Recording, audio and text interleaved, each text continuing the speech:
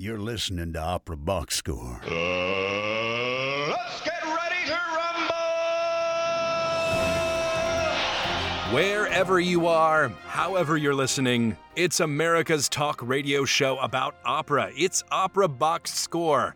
I'm Weston Williams, joined this week by Oliver Camacho and Ashley Hardgrave. All right, this week we go inside the huddle with conductor Gil Rose, founder of Odyssey Opera and the Boston Modern Orchestra Project. The company's just completed the second run of Corigliano's Lord of Cries and are preparing to give the East Coast premiere of the Oliver Sacks opera, Awakenings. And then, in the listener mailbag, a field report on the American Opera Initiative. Plus, in the 2-minute drill, who blinked in the game of Opera Chicken between ENO and Arts Council England? Make sure you subscribe to our podcast on Stitcher and Spotify. Click follow. On Apple Podcasts, you can hit that plus sign. Send us a voice memo or email us your hot takes at operaboxscore@gmail.com. You'll get an OBS beer coaster and an OBS lapel pin just for sharing your own hot take. And I've got a hot take right now, and it's that I'm glad to see Oliver Camacho back from France. Welcome Oliver, how's it going? home. Well, Paris is a little leitmotif in the first section of this show, I believe. But before we talk about my trip to France, we don't have to talk about my trip to France.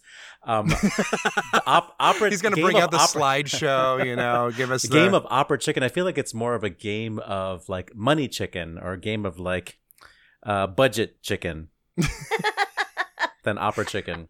I don't know. I feel like you could get a really solid, like, Queen of the Night style aria out of a chicken clucking. I think it'd be pretty good. That's just my artistic take on it. Ashley Hardgrave, how's it going? It's going okay on a lot of levels. My cell phone's going off, and it is a number I don't recognize, so I'm going to ignore it. So I'm doing great. I will tell you, George brought something to my attention. There was a little article on yourbasin.com that talked about the Detroit Pistons and the Chicago Bulls traveled overseas to play a game in Paris. And while they were there, they did a lot of sightseeing, and apparently both of the teams went to do a private tour and a concert at the Paris Opera. And this whole article was about how they were wowed, and there was this really warm and fuzzy feel-good part where one of the coaches' wives was supposed to go 25 years ago when she was in college, and her ticket got canceled, so this was so much better. And they kept talking about how the players were just so enamored with the opera houses and with the operas themselves. And I just want to gently remind both the Detroit Pistons and the Chicago Bulls, if you like that, boy, are you going to like what's in your backyard, because there's a whole opera house and company, both fabulous, in your literal backyards. So I just want to recommend that to our folks when they get back home. And if you're looking for any podcasts while you're at it, there might be one we could suggest. Maybe I've got a couple ideas. Sports and opera. And opera. That's weird. Who would do that? They're not run the same at all. I just want to offer a. Do you call it a retraction or like a correction from last week? When George was reading the story about the Isabel Leonard starring in a movie, I thought he said Jennifer Coolidge, and I thought he mispronounced Jennifer Coolidge's name as Jennifer Coolidge. No, totally different person. Yeah, totally different person. It's Joanna Coolidge, but he did say Anna Hathaway, and I was shocked that nobody corrected him. Maybe just you feel that he's too powerful. He's like the patriarch of the show, and you cannot. We live in fear. We live in fear. We can't correct Opera Daddy.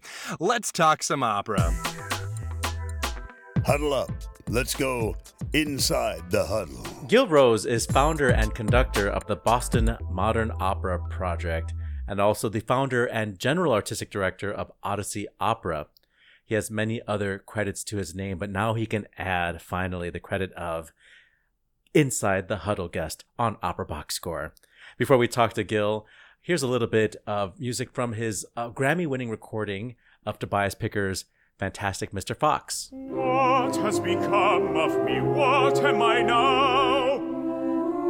My beautiful tail so bushy and tall, the pride of my family, the envy of all, the finest tail for miles around, lies lifeless, lonely on the ground, a ridiculous brush, and I, a shadow of form, a ghost no more, of the fabulous fox that I was before. longer to leave my deep warm home, no longer the forest paths to roam, the object alone of derision and mirth. Condemned evermore to hide in the earth, the shadow of form, a ghost no more of the fox that I was before.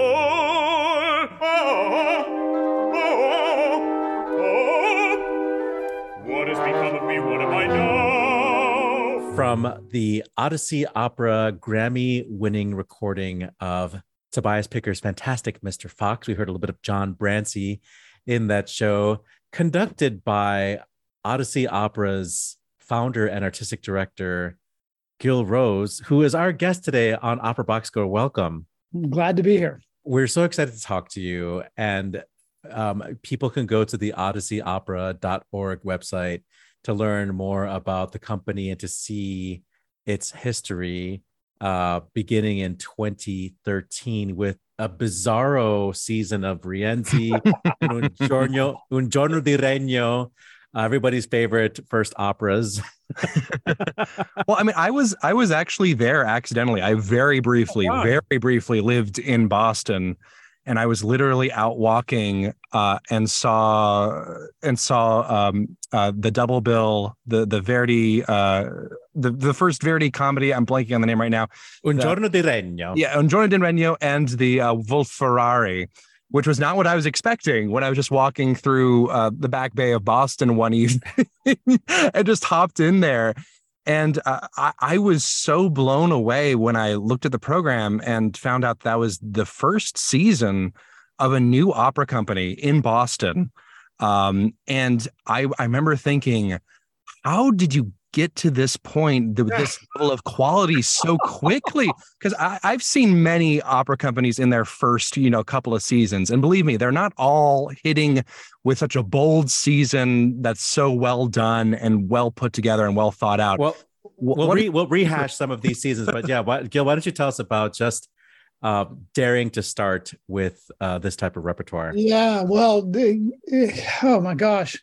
Well, I had run a company here in Boston called Opera Boston for 10 to 12 years, and then it met the fate of a lot of opera companies and folded, and then we sort of lay dormant for a while. But then, as the Blues Brothers say, we're going to get the band back together, and we got all the people involved kind of up and running again, and we decided to do something, well, newsworthy, as it were, and the idea of doing a complete performance of Rienzi, which I'm not sure, I'm not 100% sure, but I think it possibly may have been, it was a concert performance, but it possibly may have been the most complete performance of the opera since its premiere. Mm. But there's a lot of, it could be, I could be wrong about that, but to our best knowledge, let's just George Santos the thing and say it was. So yeah, exactly. But we did it in two performances. We did acts 1 and 2, and then took a dinner break and did acts 3, 4, and 5. It was a whole day event, and it was a kind of a gauntlet we threw down a little bit. Like we're going to do things that nobody did, and devil may care. We'll see what happens and come what may. And then we did a little stage season with Verdi's only other comedy other than Falstaff, his second opera, Giorno di Regno, and then a double bill of Mascagni's Zenetto, and paired with Wolf Ferrari's The Secret of Susanna, Il Segreto di Susanna. And then we were off, that was it. We were just going to do the things that nobody else did, but deserved to be done. The premise was not just that they weren't done, but why weren't they done? We would do things that should be done, but we'd somehow gotten out of the pattern of doing them in our opera and concert life. So that's where we've been ever since. So listeners can go to odysseyopera.org and look at the past performances tab, but can you just sort of give us shorthand of some of these seasons and some of the themes that you built seasons around? Well, we got into this idea of themes, which has sort of been a double-edged sword because it gives us a lot of something to focus on. And at the same time, it, hamstrings us greatly. there have been seasons based on little mini half. We have these half seasons, like we did something called Wilde Opera Nights, which were all operas based on writings of Oscar Wilde. And that included, I'm trying to remember exactly, but it wasn't Salome. It was Everything But Salome, you could have called Everything it. But Salome. Yeah. It was Zemlinsky's Der Zwerg, the dwarf, and great opera. An amazing opera, actually, a really amazing opera. The importance of being earnest. The importance of being earnest, which was a discovery of Castelnuovo Tedesco and Lowell Lieberman's The Portrait of Dorian Gray, and then we did Gilbert and Sullivan's Patience, which is sort of not Oscar Wilde, but the main character is based on Oscar Wilde. And then we did a Joan of Arc season, which was all operas based on Joan of Arc, including Tchaikovsky and Norma del Gioio and Donizetti. So there's sort of this themology. Themology, is that a word? Yeah, sure. It is now.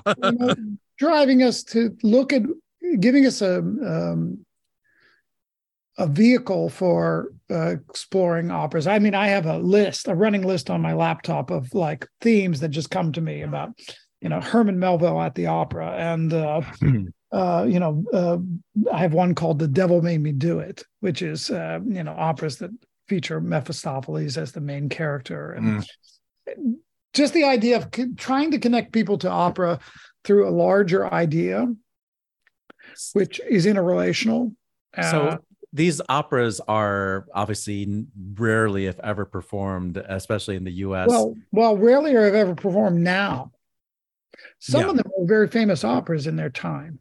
So how do you get your artists on board, and how do you get the audience on board also? Yeah, well, artists are that's tricky because, like when we did Tchaikovsky's opera, The Maid of Orleans, which was Tchaikovsky's attempt at a French grand opera, with the Joan of Arc story.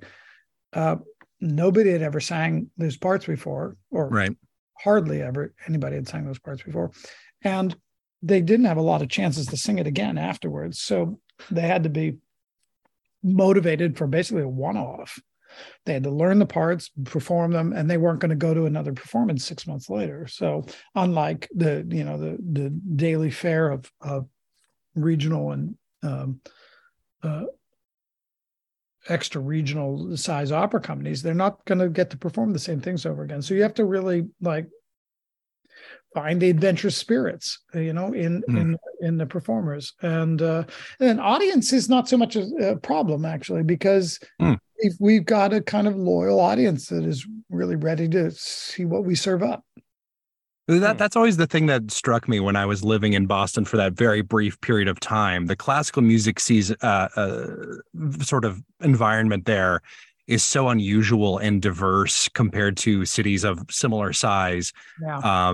Almost to the point where it's kind of a disadvantage if you're trying to be conventional, But I think one of the cool things that you do outside of Odyssey Opera, you're also the founder of the Boston Modern Orchestra Project as well. And one of the cool things that I really like about BMOP is the fact that it is associated with a recording label, the BMOP Sound, which is great because I am very much the kind of person who gets a little frustrated sometimes with even opera companies, orchestras that are doing this really adventurous stuff, but it goes out there live and is then never heard again. Right. But you have this whole label that I believe you're the executive producer of, correct me if I'm wrong there, of BMOP Sound. What is that like? What is that like? Well, it's exactly, you actually put your finger right on it, which is why resurrect, for example, why resurrect Irving Fine's orchestral music if you're just going to play it for an audience of 600 people? Never again. Yeah. Why not record it and play it to an audience, which is the world, and also not just the world at this moment, but document and preserve these things so that those things are there for future generations. That's been really a guiding principle for BMOP with his own label, but also for Odyssey too. I mean, if opera wasn't so damn expensive, we would probably be doing, and we plan to do as much recording as we can, because I think that one of the things we've learned a little bit that's been brought home by the pandemic, and people, how their habits of consuming music have changed. Right. But if you're going to put the real money in to invest in these resurrections of these ideas and these projects, best to preserve them as well you can, because those opportunities may not come again. And if they're going to have another chance in concert life or operatic life, they're going to need a reference, a recording for people to bounce off of, to initiate and motivate future performances. So yeah, it's God's work, as they say. I just want to, we're going to pivot to your current season, but I want to give you props on the 2018-19 season. There was two themes that year. There was operas by Gounod, which Gounod, the Gounod. But the theme that I'm so crazy about is the three operas about Helen of Troy. Right. Vocally could not be more different. You have pseudo Baroque Gluck opera. You have a operetta, basically an operetta, an Offenbach, and then Strauss. Richard Strauss's Egyptian Helena. You could not have a more disparate, range of voice types. And I'm proud to say that many of your principals have been guests on Opera Box Score. We've had Mireille Asselin, we've had Clay Hilly on, we've had Erica Schuller. Oh, wow, Clay! Wow, you got Clay before he got to be a big star. Yeah, we did. So who does the casting? Because is it you that really knows these voices? For these three different, it's a team. It's a team. My artistic administrator, Linda Osborne, fields ideas. I usually put out the thing is, for example, with the Egyptian Helene, nobody sang it because I don't know the last time it was performed in North America. So there weren't a lot of people banging around. Sure, like Deborah Voigt. Yeah, exactly. And Ben Hapner. Sang it, but even some time ago. So we put the idea out, and my team fields ideas and singers, and we sort of a little bit of a dance that goes on from there. Yeah. And we find people who are also, right for the roles, but then also are interested in giving themselves over to something they may never sing again. Yeah. Megan Lindsay as Paride, chef's kiss casting. Yeah, chef's kiss. She's so incredible, and what a beautiful actress. Yeah, I agree. No, Megan's great. So we're going to talk now about, you just recorded Lord of Cries, which Lord of Cries now it has a forever tie to Opera Box Score, because it was the first time that Santa Fe Opera invited us to be over there. And so we had a first look at Lord of Cries, and now it's going on recording, and that is such a storied piece now, especially with Catherine Henry, this young artist. That's a story. Yeah, who's going to be a star because of her ability to sing this crazy, this crazy music. Right. So. Right. Yeah, and she jumped in with great panache. I saw the production in Santa Fe, and she was a dream to work with here. She just showed up, low fuss, low muss. She just came and did her thing and knocked everybody out the whole time. Yeah. She's going to be a star. So that's recording that's coming out soon, and summer. Yeah, if I keep on schedule. And now you're in the middle of preparing the Oliver Sacks opera. Yeah, right. Awakenings. Can you tell us about that? We started rehearsal tonight with the chorus. I wasn't there, but the chorus master started rehearsal tonight.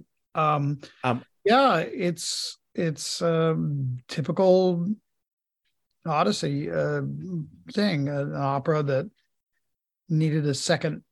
We're very good at seconds, Right.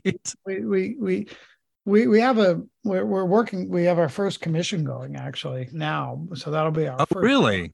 Yeah, we can talk about that. I guess it's a little Whatever you want to tell us about a commission. I'm always about the new works. But as far as the seconds go, I mean, that happens a lot, both in the opera and the concert world. Pieces get some energy, somebody commissions them, there's a big effort, and there's a whole lot of energy put forward, and the thing happens, and that's it. I mean, the ground is littered with major pieces. I just had some email with a publisher not an hour ago or an hour and a half ago about a piece that had been done at Santa Fe, I don't know, 35 years, 40 years ago. I don't know how many years ago, that, had its moment. It was a big deal at the time. And then it literally died. Yeah. Nothing gets a second production these days. So. Yeah, right. So we've tried to fill in that role in a lot of ways. And Lord of Cries was sort of that way.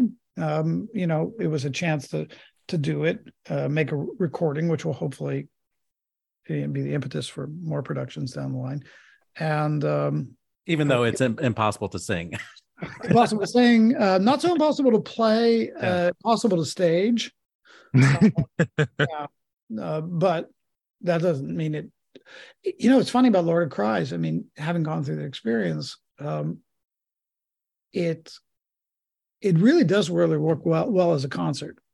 In some ways, maybe a little bit better than as a production. I guess I should be careful what I say. Well, because in the music, the narrative is really evident.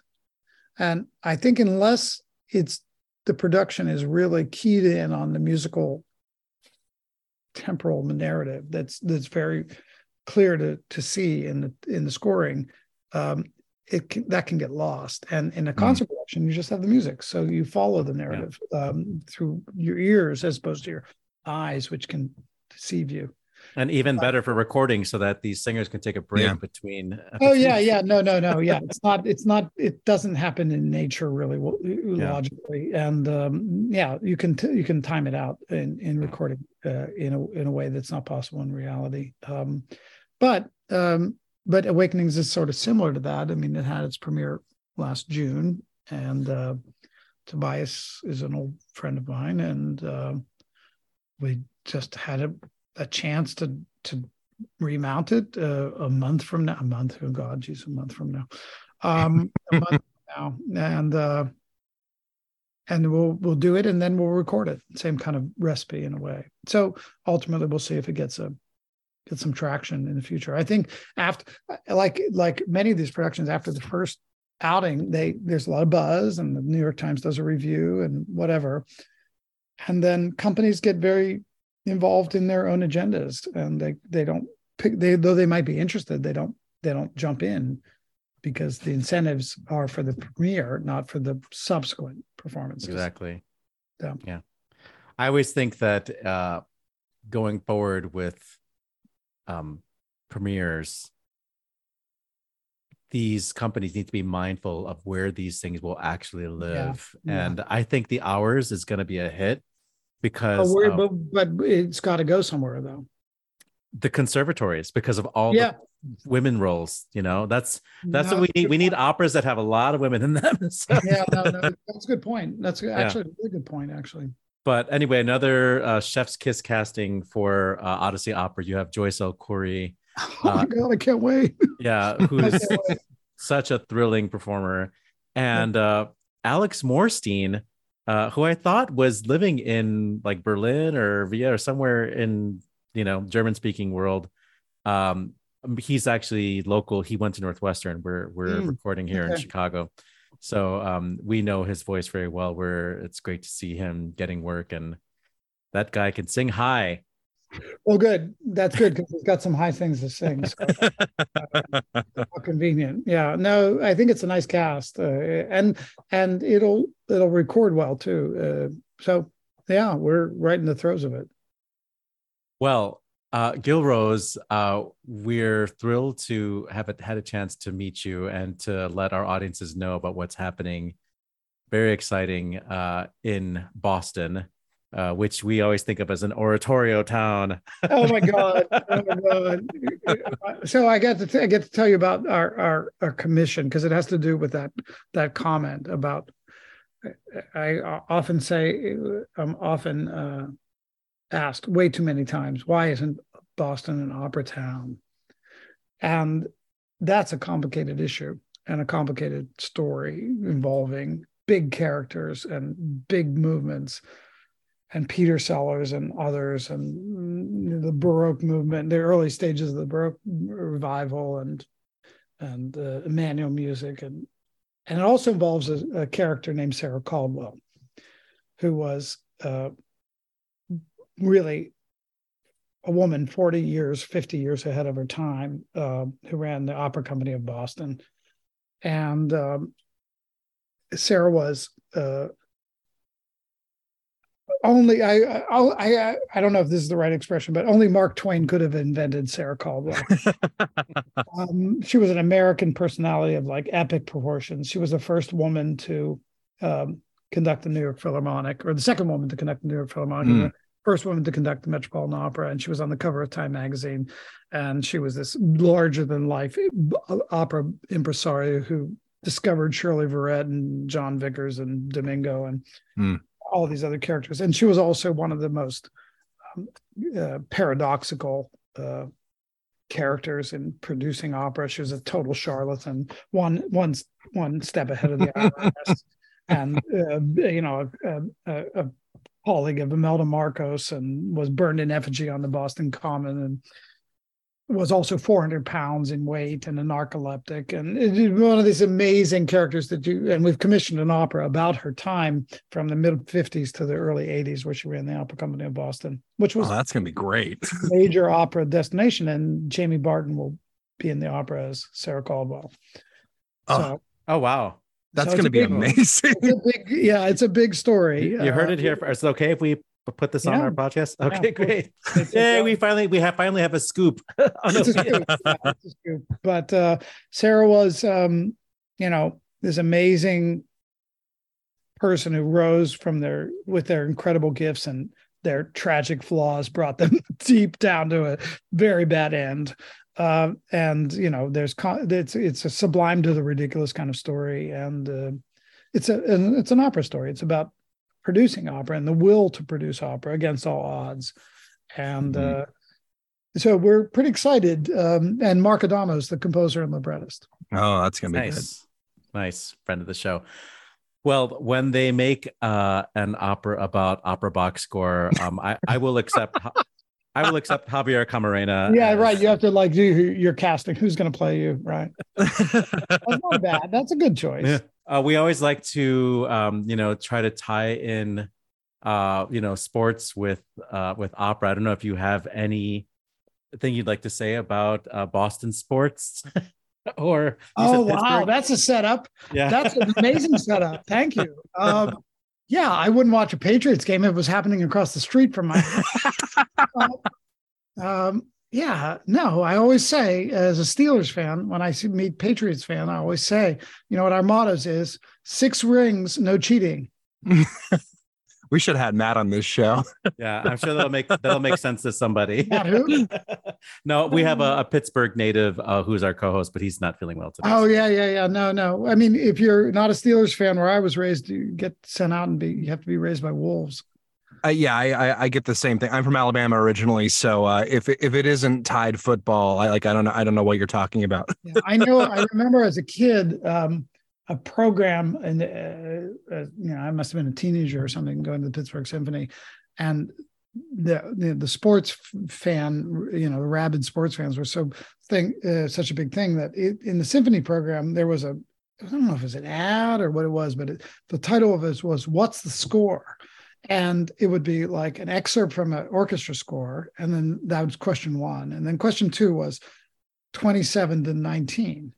Oh, well, that was the first time the Steelers beat the Cowboys in the Super Bowl. And then the third thing was another orchestra score excerpt. And then the other one was, a famous, when Mazeroski hit the home run in 1960. Or there was a series of sports scores and orchestral scores, and you had to be able to answer both. So that's what I thought I was getting into tonight. Yeah, that could be a fun game for a future episode. Yeah, you should do it. What's the score? We'll get you back on to host that segment. I'd love to. That'd be a lot of fun. Thanks for Because you're not hosting busy me. at all. Tobias Picker's Awakenings is a one-night only performance, February 25th at the Huntington Avenue Theater in Boston. So when George is away and I'm in charge, I have to consult my notes here. So let me just do a little. Okay, does anyone know anything about sports for this week? Well, the first Grand Slam of the year has begun in Australia, the Australian Open in Melbourne, and the women's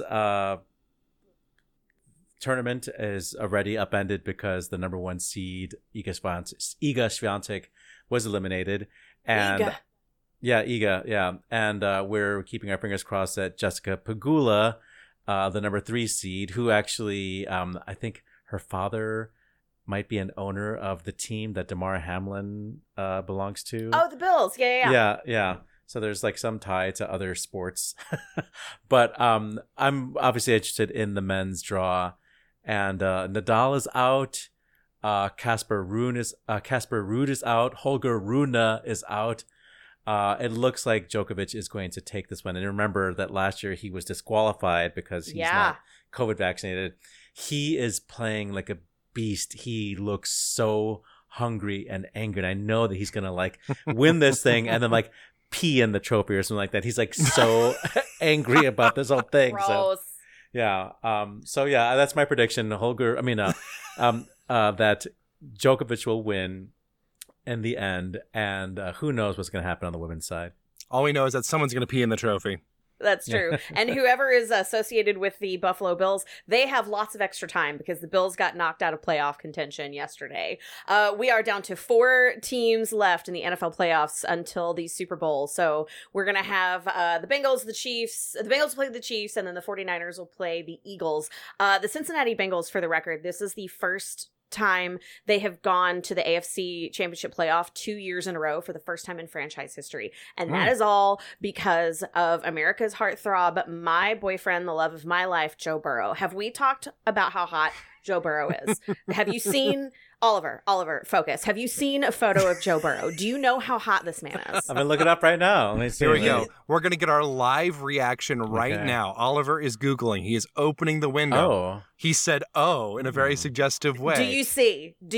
Have you seen the light? Have you seen what our Lord and Savior has blessed us with? So everything is so square. There's so much jaw and chin. And his jaw could cut glass and my face as much as he wants. But don't worry, friends. Even though National Football League is about to be over, fear not. The USFL, the other football league, is going to start up in April. There is no Chicago franchise. The closest thing to us is going to be the Michigan Panthers that play out of Detroit. So if anybody's up for a road trip for some spring football, we can do that. That sounds like a plan to me. I'll leave you two and your collective husband to it. Let's take a look in this bag here. Oh, what's this? A letter from a listener. It's Listener Mailbag. Yeah, you got something to say? Then yeah, all right, you can say something. This is Listener Mailbag. It's so great that our audience is engaged with us and it gives us content. It really is about mooching off of you guys. We really do appreciate it, which is why we send you payment in form of beer coasters and lapel pins. Yes. So make sure you let us know. operaboxscore@gmail.com is where you want to send all your content that we can shamelessly reuse. So we're getting a field report on the Kennedy Center / I want to say Washington National Opera's American Opera Initiative. The mentors this season are librettist Kelly Rourke, filmmaker Kimberly Reed, composer Carlos Simon, and Washington National Opera principal conductor Evan Rochester. And I imagine that Francesca Zambello has also something to do with all of this. The three shows that were on offer were Oshun, music by B.E. Boykin with libretto by Jared Lee, a work called Bubby and the Demon with music by Jens Ibsen and libretto by Cecilia Raker. And What the Spirits Show, music by Cylon Wellington and libretto by Walken Schweigert. And I imagine that this also involved the Cafritz, no longer Cafritz Domingo, young artists and all of this. So that is the festival initiative that we are going to hear about from our friend Woody in the District of Columbia, and he writes to us, "Hi, OBS. Here's an update from DC. WNO this weekend held their events for American Opera Initiative, AOI, which included 3 20-minute operas this year. Francesca Zambello and WNO continue supporting new work. They matched composer librettist teams with mentor composers and mentor librettists, and talk about diverse voices. All 6 composers and librettists of the 3 shows this year are Black or LGBTQ+. Oh, we love to hear it. Woody saw Bubby and the Demon by composer Jens Ibsen and the libretto by Cecilia Raker. Ibsen described the music as being influenced by Mahler and heavy metal, which sounds like something I would listen to. Here's how the program described it. Bubby has filled the void of COVID isolation by solving as many word searches as possible until her latest puzzle turns out to be a cursed summoning incantation that conjures a demon from the netherworld. And Woody says, question, can opera be fun, but can it be a little zany? Answer, I'm glad to say yes. My high schooler and I left the theater smiling. That sounds absolutely delightful. I love that kind of stuff. Woody also went to the musical play Passion of Mary Cardwell Dawson with the great Denise Graves in the title role. Which is the AOI festival or initiative. Right, it's separate, so yeah. Separate. But he said he had a great weekend in D.C., and thank you so much, Woody, for writing in. We love getting in these kind of field reports, hearing what you guys are listening to, what your reactions are, and your opinions on any range of topics. Once again, our email is operaboxscore@gmail.com. Thank you so much to Woody for sending in your work. Don't be shy. We know that PJ has very high production value on his voice memos, but you could send us a regular old voice memo with, your whatever cell phone you have. We might be able to air that too. So we'd love to hear your voices. I'll work my magic to make it sound really nice. I'll boost the bass way up, make it boom through the audience. It'll be great. This just in, the 2-minute drill. All right, listen up. Here's everything you need to know about what happened in Operaland this week. English National Opera has been given a 1-year reprieve by the Arts Council England to the tune of £11.5 million. The reinstated funding would allow E&O to keep staging shows at the Coliseum as they plan for a new base outside London by 2026. E&O, nevertheless, is postponing a number of new productions, including the co-production of Wagner's Ring Cycle with the Met. Coming this March, it's Blanchella. Lincoln Center will create a festival dedicated to the works of Terence Blanchard entitled See Me As I Am, featuring presentations by all of the arts campus's organizations, except for the ballet for some reason. Said Blanchard, I'm overjoyed at the idea of bringing all my musical experiences together to make one statement about the importance of human connection. We almost went with Blanchapalooza, but we ended up with Blanchella. No Blanchard by Blanche West or anything like that. So. The Paris Opera has organized a fundraiser to balance the budget for the first time in its history. Friends of the Paris Opera has partnered with Sotheby's to sell 75 lots, including a couture experience from Chanel, a Rolex with an estimated value of $16,000 to $32,000, and a silver tiara linked to Queen Victoria. Nota bene, I don't think Sotheby's takes Venmo. In an article in the Irish Times, soprano Danielle Denise comments, there's no reason why cliche should follow opera. The fat lady sings, the Viking helmet, the cartoon impressions about it. Nobody in the world of opera is perpetuating any of them anymore, so why are they still lurking in the background? Opera is so much more dynamic than that. Every single one of us who gets out in front of the public and promotes it does their bit to blast those cliches to smithereens. Yum, smithereens. I love smithereens. Delicious. Teatro alla Scala is the latest company to build a streaming platform. LaScala.tv will launch on February 14th with the performance of I Vespri Siciliani, conducted by Fabio Luisi. The perfect way to celebrate Valentine's Day with your Verdi completist lover. Crunching the numbers, data released from the Met shows that the audiences are getting younger, with the average age of a Met Opera attendee now being 52, down from an average age of... Hey, that's not funny. Down from an average age... That's young. Down from an average age of 57 just 2 years ago. Younger attendees, however, are buying fewer season tickets and are less interested in standard repertoire, preferring works by living composers over the classics. In trade news, Opera Omaha has announced its new general director, the 19th in the company's history. Allison Swenson will take over for Roger Weitz. Swenson previously served as the director of development at the Santa Fe Opera. San Diego Opera has announced the appointment of Melody Moore as its artistic administrator. The soprano will serve as an advisor to general director David Bennett in casting decisions. On the disabled list, Lisa Lindstrom has canceled her participation in Dresden's Rings cycle. To my dear fans, friends, and family, I am disappointed to not be bringing my Brunhilde to you, said Lindstrom on Instagram. German soprano Ricarda Merbet will assume the role. The Met has announced a cast change for its upcoming revival of Bohème. Sopranos Sylvia Duramo and Leah Hawkins will sing Musetta, replacing Christina Mkhitaryan. And on this day, January 23rd, in 1639, Francesco Cavalli joined St. Mark's in Venice as organist. In 1789, it was the birth of tenor and pedagogue Giulio Marco Bordogni. Some of you might have his book of vocalises. In 1841, American contralto Antoinette Sterling was born. She studied with Pauline Viardot and Manuel Garcia, and Arthur Sullivan wrote The Lost Chord for her. In 1930, it was the birth of Wagnerian bass Manfred Schenk. Happy birthday to John Luther Adams, the environmentalist composer, not to be confused with John Adams, whom we assume doesn't sort his recyclables. John Luther Adams hasn't really written any operas except for ILIMAQ, a drum kit opera performed by Glenn Kotchke. By the way, John Luther Adams was born this day in 1953. Happy birthday to a real American opera composer, Mason Bates, born this day in 1977. And on January 23rd, 1999, 3 Women, based on excerpts from 3 historical operas by Thea Musgrave, had its premiere in San Francisco. And that is your 2-minute drill.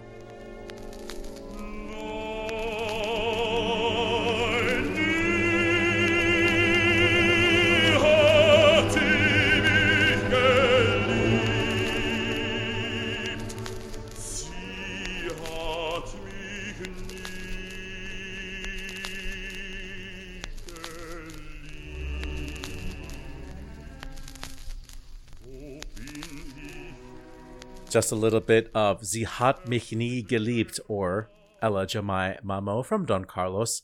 That was bass, what's his name?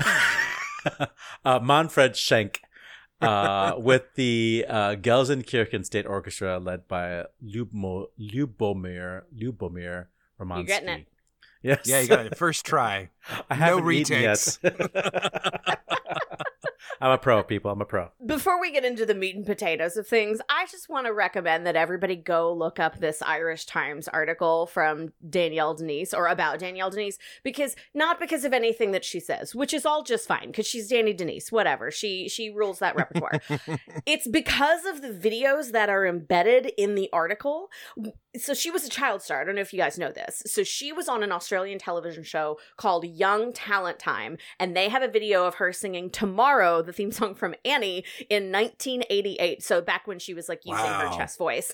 And then what that does is it takes you on a YouTube rabbit hole, and it gets you to an amazing Christian television ad from Australia where she's singing about having pockets, and then they cut to the pockets, and the pockets have embroidery, and it's about Jesus. There's a mouse at the end of the commercial. Nobody knows what's going on. The point is, those are the reasons that you go and look at that article, not for anything else. Now let's talk about E&O and the Met and what this means for like the greater opera canon of the world.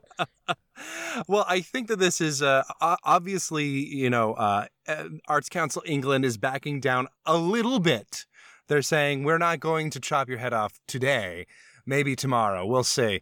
because this is obviously an interesting development. I will say I want to point this out here. When we were talking about the sort of the ring cycle postponement at the Met because of the E&O funding cut, that story broke right before the this 11.5 million pound cash infusion that E&O is apparently going to get. So who knows if that will turn it around. However, I do think that it's an interesting opportunity to sort of think about how interconnected a lot of these bigger companies, all these national companies around the world are, because you really see very clearly how national politics can really disrupt the overall international ecosystem. This is something we were talking about with Brexit, especially now that it's more difficult to get international singers in and out of England. And now possibly the ring cycle is going to be on the chopping block as well. I think that there's a lot to be said about the consequences of this, not just for England, but for places outside of England as well. So the Met is losing their ring in 2025, which was supposed to be a collab, or 2026, 27. I think it's 2026. Yeah. Yeah. One of the articles had something weird where they were going to do like part of it in 25 and then they were going to go into the full cycle with E&O in 26. So I don't know if that means that they're going to use the old production, the machine, but we know that we thought that that was going to be recycled. That thing.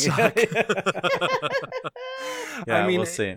I think that it's a large amount of money that they are now going to get, but I don't know if it's going to, because the Met had to reinforce the whole stage for the machine. Honestly, so I don't think anybody would be mad if the Autoshank production came out for a ring cycle at this point. It's like let's just have the damn thing, for God's sake. Well, it's just this reminder of like, when you plan a vacation with your friends. Everybody's supposed to go to Bora Bora. Everybody's put in the cash. You've set the times. Everybody's supposed to go. And everybody's participation is contingent on everybody else's participation. And then all of a sudden, one of your friends, like, can't go because you broke up with her boyfriend and she's sad or whatever. Or, like, her daddy's not paying her credit card anymore. And then all of a sudden, nobody can go to Bora Bora anymore. That's how this feels.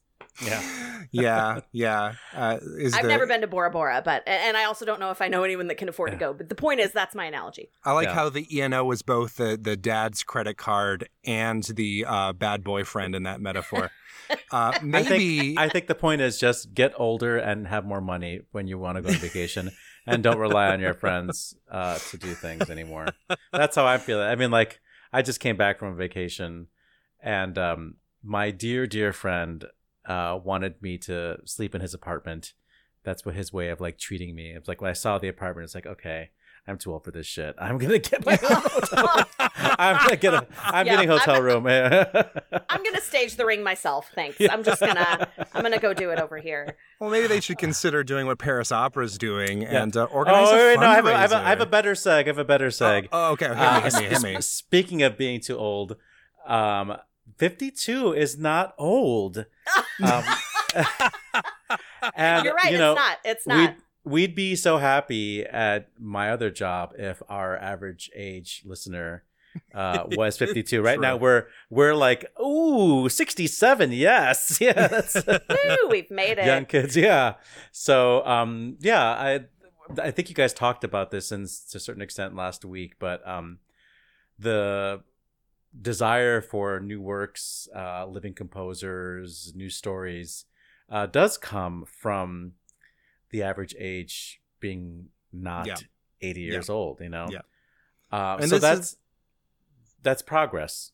Yeah, it's been something, my entire life, it's been, a discussion about how to get these audience ages younger. And, I think that's how to do it. We talked about it extensively, I think, with the Met. I am honestly, like, I did snort a little bit at the 52, but 52, you're right, is not old. Like that is by any definition, that is still not as young as me, spry and youthful as I am, but our it spring is chicken over there. But like, it's kind of nice to know that I am not solely bringing down the age average in in major opera companies just by myself anyway.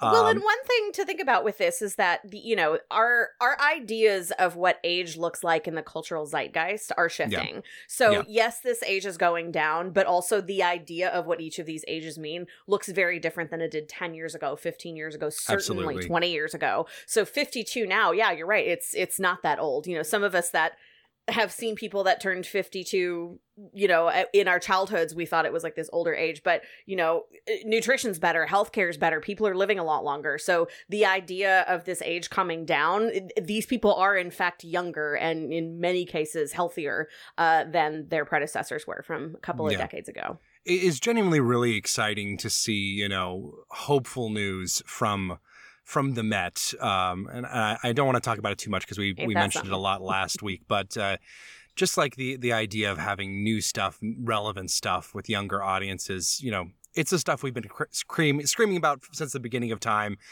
Apparently, Danielle Denise has also been screaming about it.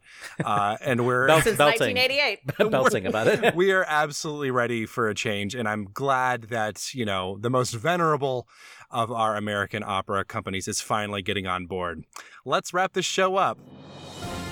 Good call. Bad call on Opera Box Score. Good call, bad call. That's how we end every show. Let's start with Ashley today. What's your call for me? It's actually neither good nor bad. It's a sad call. We lost a musical icon in her own right, Lisa Marie Presley, who is the daughter of the literal king. And I don't know if you guys got a chance to see any of the coverage of her memorial service at Graceland, but it was really beautiful, and it was amazing to see all of these different icons of music come together to celebrate her life and her artistry and the role that she plays in modern American musical history. And for the folks that are left in that family, you just can't help but have your heart break for them. She just became a grandmother before she passed away. And of course, Priscilla is kind of the last one standing of the group. So I want to hug the whole Presley family in my heart this week. Oliver Camacho.